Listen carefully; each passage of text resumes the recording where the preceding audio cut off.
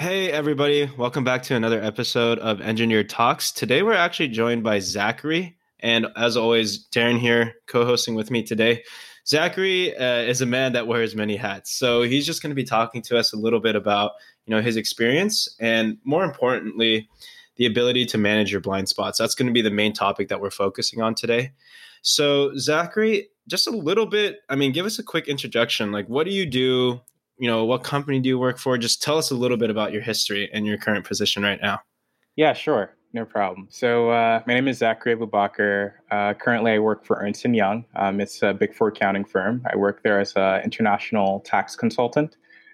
Additionally, I would say I wear many hats in the sense that I also have a bunch of other projects that I do. So I'm an avid options trader. Do a lot of stock investing, mentorship, as well as business consulting for startups. So those would be some of the things that I do. And then public speaking engagements on the side, but usually those are pro bono, just because I like giving back in that respect.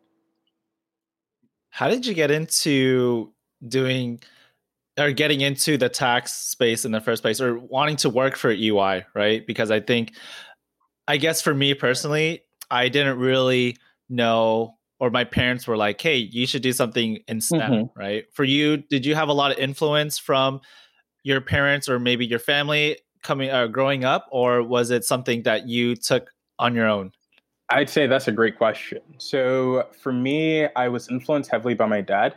Because initially, when I had graduated high school, just like most other other high school graduates, I was very kind of confused as to what path and route I wanted to take. And when I enrolled in my school, actually, and I go to Brew College, I enrolled as a finance student, right? And then my dad was like, finance is not a profession because you don't get any certification, which I disagree with, given the fact that a lot of money can be made and there is a lot of specialty that can be done within that field. But nonetheless, I was kind of naive at the time. So I said, okay, why not? So with respect to accounting, I switched my major second semester freshman year. And then a friend of mine who I used to work with at the Student Recruiter Center for our school recommended that I attend some event with him. So this event was called Bring Your Buddy. And EY is really big on branding. So they spelled buddy as Buddey. Um, yeah, so we have our little like corniness to us. But essentially, I went to that event, met the recruiter. The recruiter spoke to me about a variety of different programs, Emerging Leaders Program being one of them. So I signed up, and then a few weeks later, I was shipped off to Washington, D.C. And this is when I actually learned heavily about EY, because at the time I didn't really know what Big Four was. I didn't really know anything about accounting or the fact that accounting was bigger than just taxes, right? Because just like how many people had that misconception, I was one of those individuals as well. Through that, I met an individual. He was a partner. He's a partner still at the firm, and he's a partner of the International Tax Services practice. So when we met, I was talking to him about my dream and ambition to be a lawyer at some point. And he said, well, here at the firm, we do have a law group, but that law group is primarily, we don't do any law for US purposes. It's more so externally to like international countries and things of that nature. But he said, what you can do that's very close to it is international tax services. So I said, well, why not? I'll be happy to kind of give it a shot. So the following summer, I came and interned, did the rotational internship.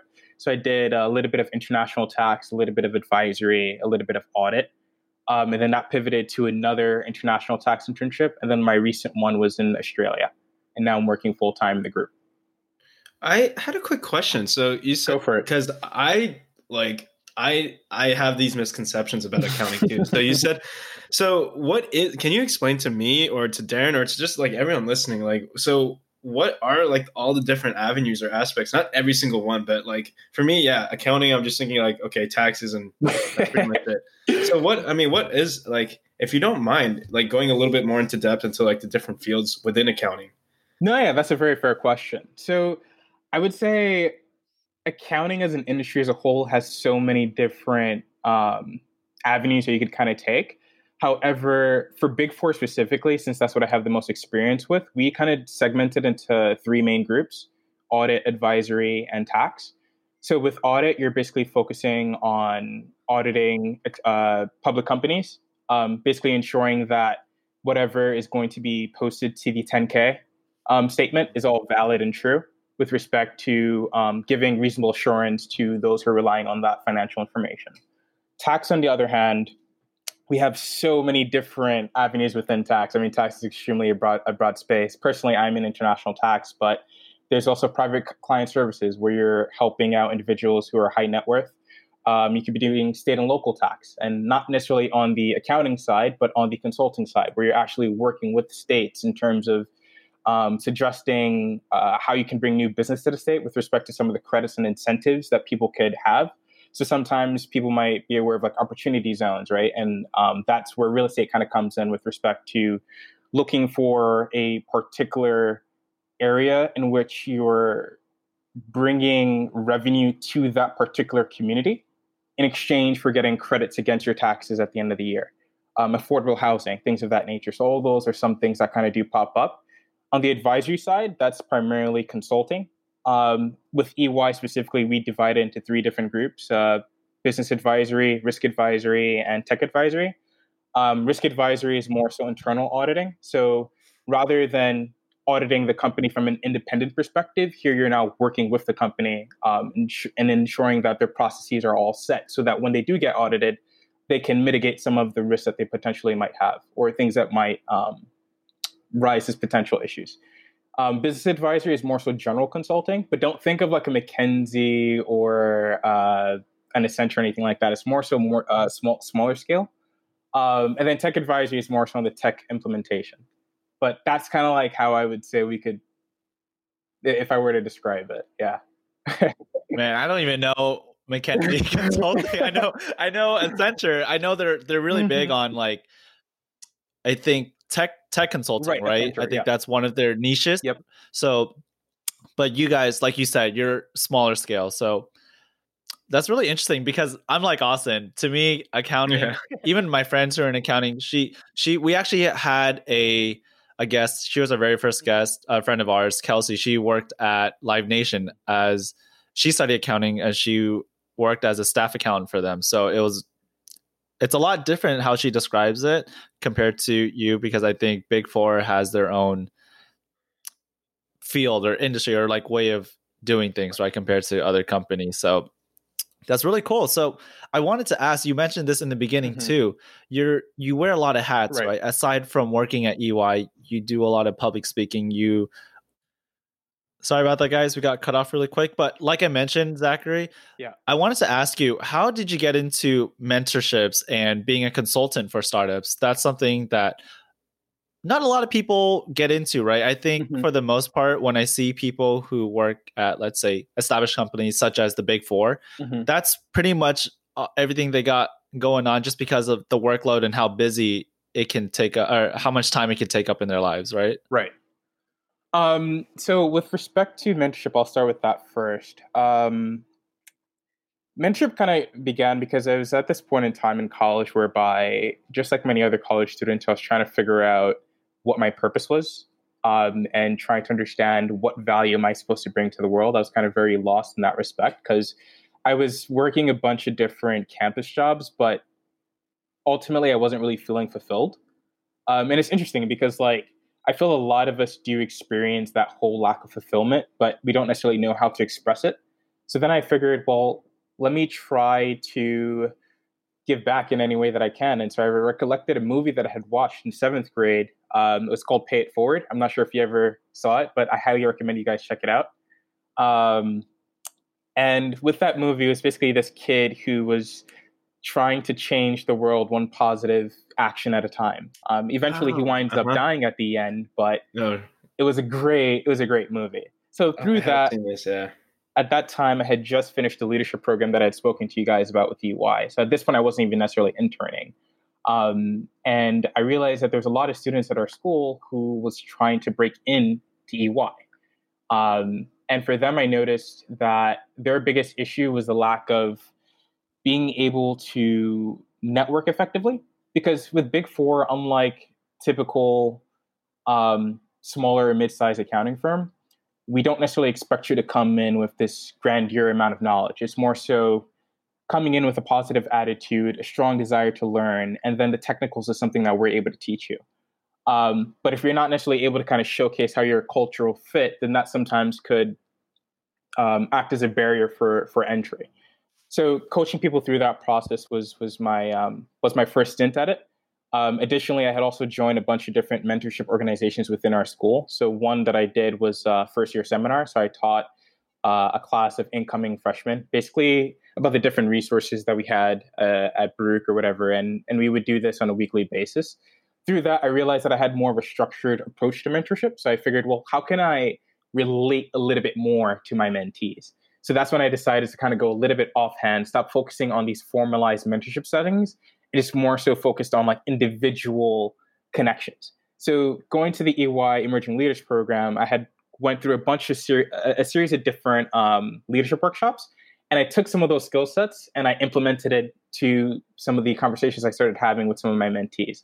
So some of these topics kind of align from networking etiquette, dining etiquette, personal branding, establishing executive presence. And through that, I noticed that it resonated with a lot of people. And then from there, then I started purchasing a bunch of different coaching books. So I bought The Coaching Habit, Expect to Win, To Sell is Human, The Power of Habit. And through reading all these great self-help books, eventually I kind of felt that I had some value to kind of share, because I felt that these were easy to implement, but people weren't necessarily sure how to go about it. And that's where I guess that idea of mentorship kind of came in. So would you say being a mentor helped you actually, because what you're trying to do is help people become better versions of themselves. You're trying to help your mentees become better versions of yourself. But you need to make sure that you're the best version, or at least the best version of yourself, so that you can help others become theirs, right? Agreed. So how did you go about personally, like, because not everyone, like, it's hard to, like, not everyone's born a leader. Some people have a natural talent for it. Like you said, you purchased some books, you read some self-help, like self-improvement, like literature, right? What other things can you do to determine what other areas you need to work on? Or was there like a certain method or technique that you employ to discover what you're good at, what you're bad at? That's an excellent question. So I would say how I went about it is I also have a lot of mentors myself. And I would do periodic check-ins with all these mentors and kind of talking to them about some of the encounters I had with some of my mentees in which I felt ill-equipped at that time. And I would ask them for their guidance, and I would ask them for their perspective in how they thought I should handle some of these particular situations. And through that, I was able to kind of get better. Then the other element was the book side of it, right? Because I feel like you can get the practical, but sometimes when you understand the theory gives you an opportunity to flex how you interact with some of your mentees. And then one book that I would say was extremely influential to me, and if you haven't read it, I definitely recommend reading it, is Start With Why by Simon Sinek. And we'll start with why. He talks about the golden circle. And so the golden circle essentially is 3 circles.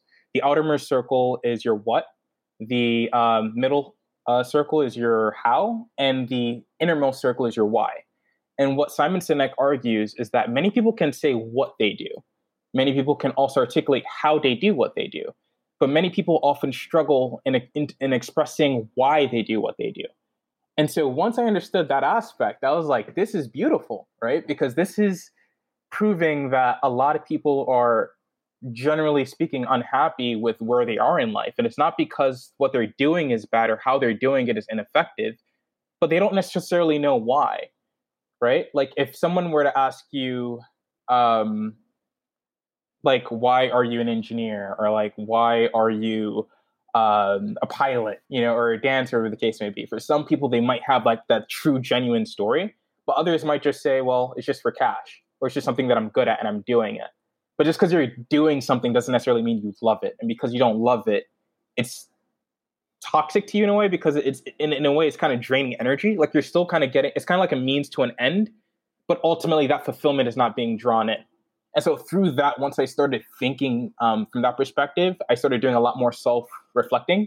I started trying to become a lot more self-aware. And then through meditation, I was able to get some sort of clarity. And that's how the mentorship, I thought, began to blossom, essentially. Doesn't he have a YouTube? I think I watched a YouTube video on the what, why, and how. Yeah. But it wasn't so much as to like why you're working. It was what people buy into. So he was talking about companies. And then a lot of times companies sell, or like they sell the what, but when people really buy into your company's why, that's when you have a loyal customer. Is that the same idea, or? No, Okay. that's exactly the same idea. I just kind of took it and individualized it. But yes, when he was referencing it, he was referring to companies in particular. Wow. Okay. That's amazing. I need to rewatch that or listen to the book. Yeah, I actually watched a part of the TED Talk. I think that's what you were referring to, Austin. Because, oh yeah, it was a TED Talk. Yeah. Right. Yeah. So it's interesting to hear you mention that, Zachary, just because one of our future guests, we're actually talking about finding your why. So oh yeah, that's right. It's a little interesting to see this kind of come full circle. But I'm happy that you mentioned it, because I think the why definitely is an important part, and to understand reasonings behind it, right? Because like you said, we spend energy in the things that we do, and again, if what we do is a means to an end, we should really think about whether or not what we do and how we do the things that we do make us happy or have a sense of fulfillment, right? Agreed.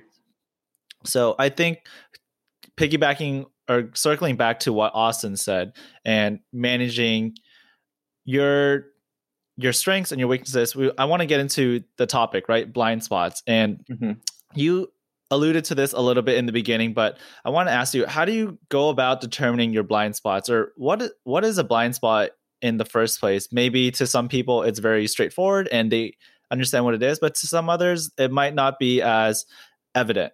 Right. So I would say blind spots kind of erupt from your childhood. It erupts from your experiences, your customs, your values, your culture.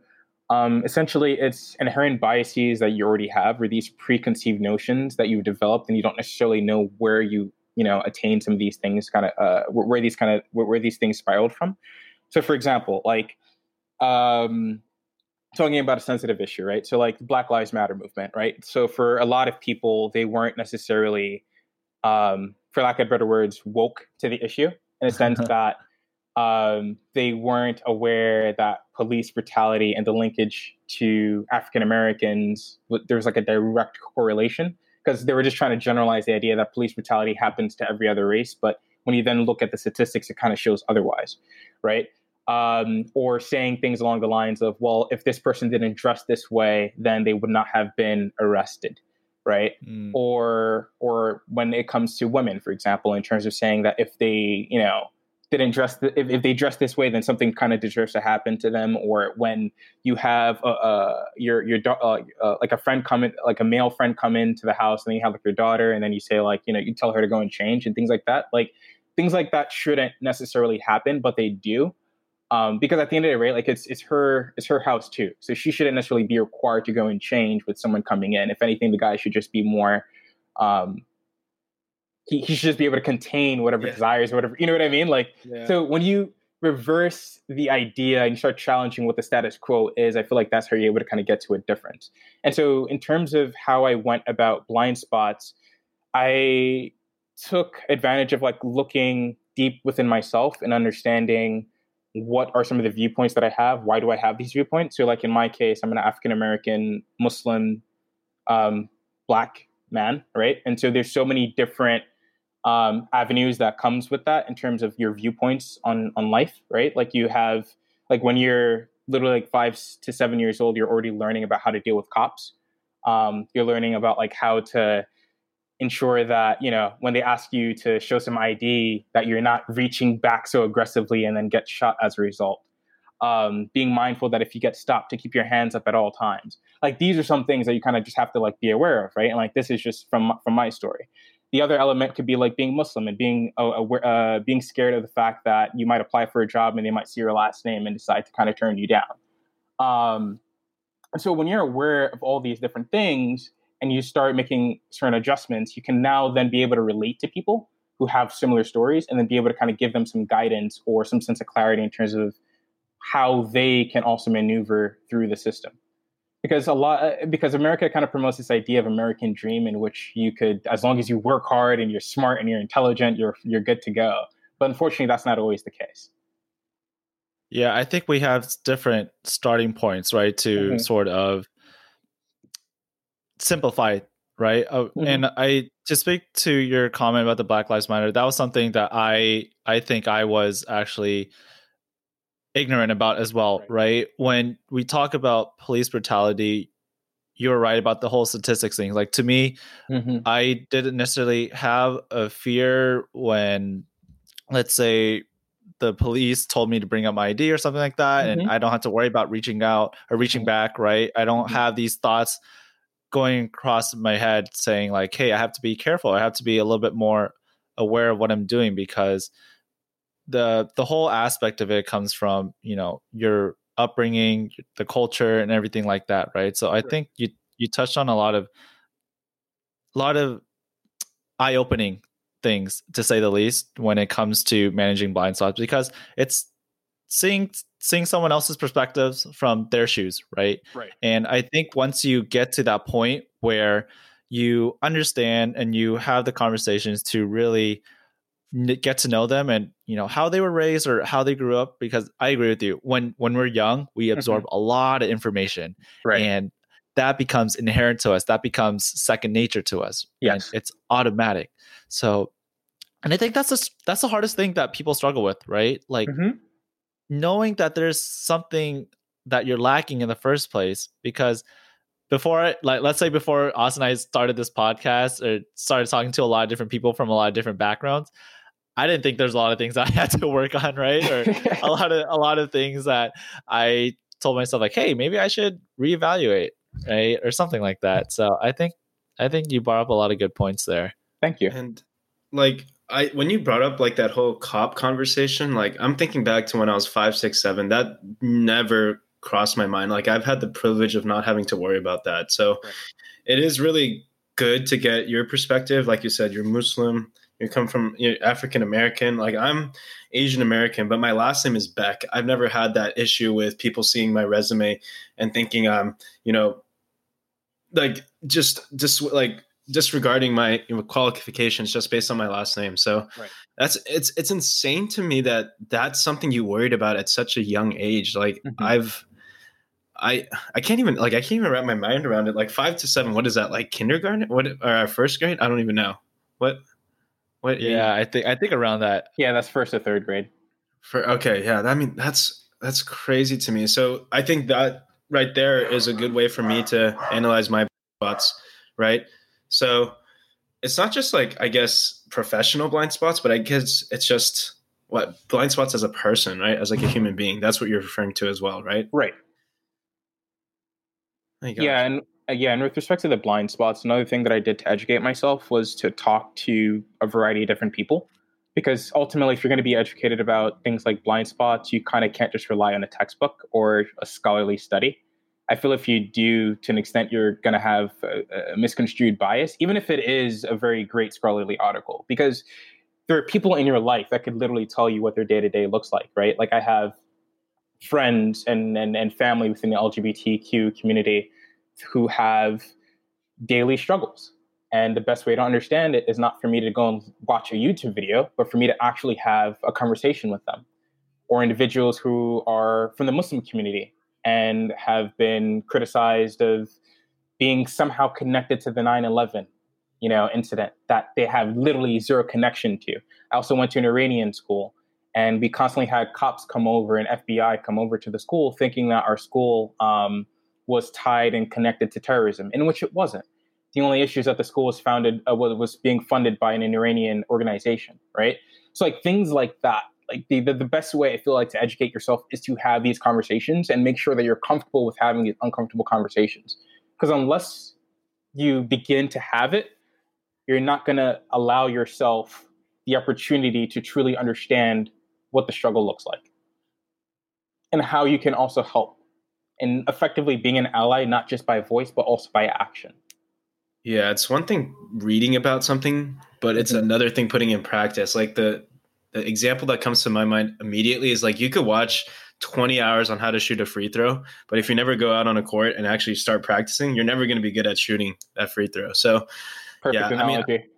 Yeah. So, right. Like, and that's what I feel like I'm doing right now. I'm learning, but it's a whole nother thing to put these into action so I can actually work on these blind spots, So I saw, like, I went through your LinkedIn and I noticed you're a huge advocate of mentorships, like being a mentee, being a mentor, paying it forward, right? Like you even mentioned that movie you watched, Pay It Forward. Right. So would you say it was more helpful to be a mentor in managing your blind spots, or was it more helpful to actually be like a mentee? That's a fair point. Um, I would say being a mentor rather than being a mentee, just because the perspective it allowed me to have is being in a position of privilege in a way. And I feel like when you're in a position of privilege, sometimes it gives you an ability to truly understand what underprivilege looks like if you choose to challenge yourself to see it that way. So, for example, like I used to do mock interviews. Well, I still do mock interviews, but on the behavioral interview side. Um, and when you're conducting a mock interview, essentially you're now the interviewer, right? And you have the interviewee in front of you. And now, as you're asking these questions to these interviewees, you now have to think as an interviewer, what am I looking for in a candidate? What is a turnoff? What am I attracted to? What do I want to come into this fictional company that I'm now interviewing this candidate for? And through that perspective, I was able to then start to kind of like channel what it meant to be a mentor and seeing that I might have had some biases on my own. And then sometimes discussing it in a candid conversation with my mentees and kind of getting their perspective on it, right? Discussing some difficult stereotypes that some people might have had or whatever, and asking them about the truthfulness of it. And always making sure that when I asked these questions, I wasn't asking these questions as a form of being offensive, but more so as a form of being curious. And then through that, I was able to kind of learn a lot more. I felt that in my capacity as being a mentee, I was kind of always in the traditional sense, just trying to grab as much knowledge and insight as I could from my mentors, but not necessarily challenging their viewpoints or their views. And so because of that reason, I wouldn't say blind spots was learned through that type of dynamic. And did you find it hard sometimes to talk to your mentees early on before I guess lack of a better way, like a better relationship was established? Did you find it hard sometimes to bring up the topic in the first place? Because I think it ties into making an assumption that they want to talk about this, right? Or maybe they're not comfortable yet, but how did you go about building up the relationship or getting to the point where you found the right place and time to ask them and to have these conversations? So initially, what I would do before I decided to mentor anybody is I would schedule a coffee with them or like a lunch or something of that nature, and we would just sit down and talk. And the idea wasn't to even talk about what they wanted from mentorship. It was just more so just talk to me about who you are.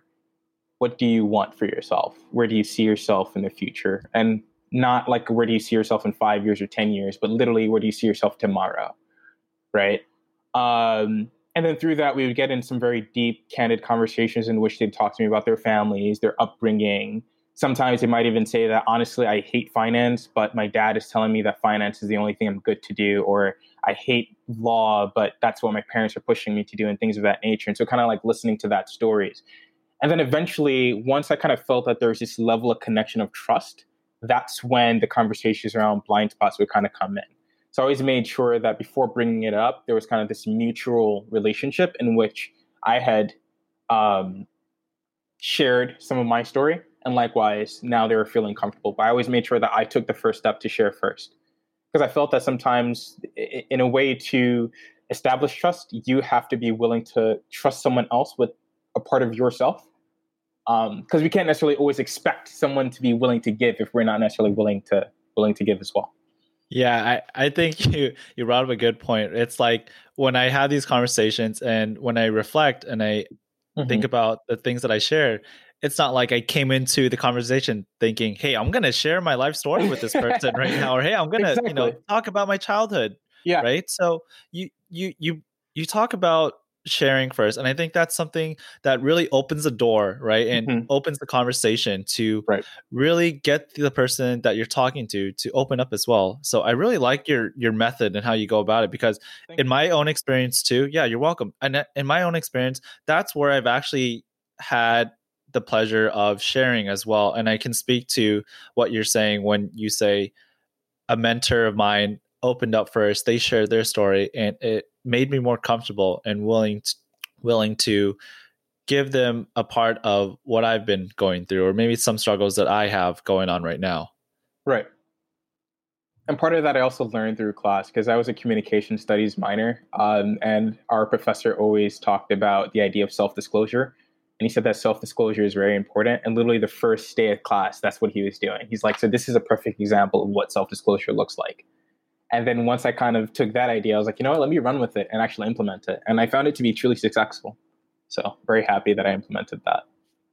Yeah, and this is like a question we've asked quite a few of the people on our podcast who are in like a more executive position, or they're looking over people, like a mentor, supervisor, manager, just any head or lead, right?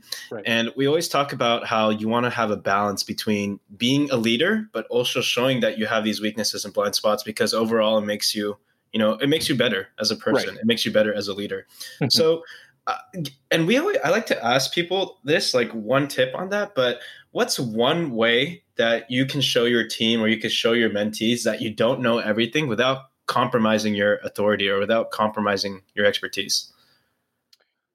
So I can't necessarily talk about it from like a work perspective, because from a work perspective, I'm relatively new, but I can speak about it in terms of some of the clubs and orgs I was on campus. That's perfect. Yeah. And in that sense, I would say it comes with being candid and literally saying, hey, I don't know everything. In order for this organization or for this team to effectively work, we all need to work together.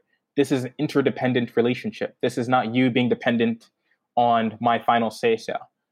And letting them know literally individually how they're all able to kind of contribute to the team. I feel like once you get personal, it helps, right? Like, for example, I think, if I'm not mistaken, and you can correct me if I'm wrong on which airline, but I think on JetBlue, like I think it's JetBlue, that particular airline, the CEO travels periodically on the plane to kind of just see the customer service of the flight assistants and see the functionality of like how they work and stuff like that, like that dynamic. And I feel that sometimes when you get to the field and show people that you're not like big enough to not necessarily do certain tasks or things of that nature, that's how you could bridge that gap. Because sometimes I feel the idea of authority puts us in a position in which we feel that we're above someone.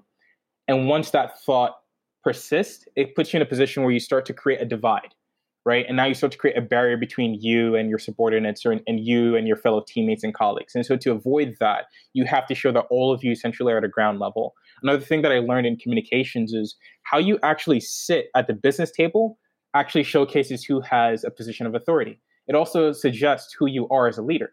And so rather than sit at the center, maybe sit in the middle, or maybe sit at like the corner, right?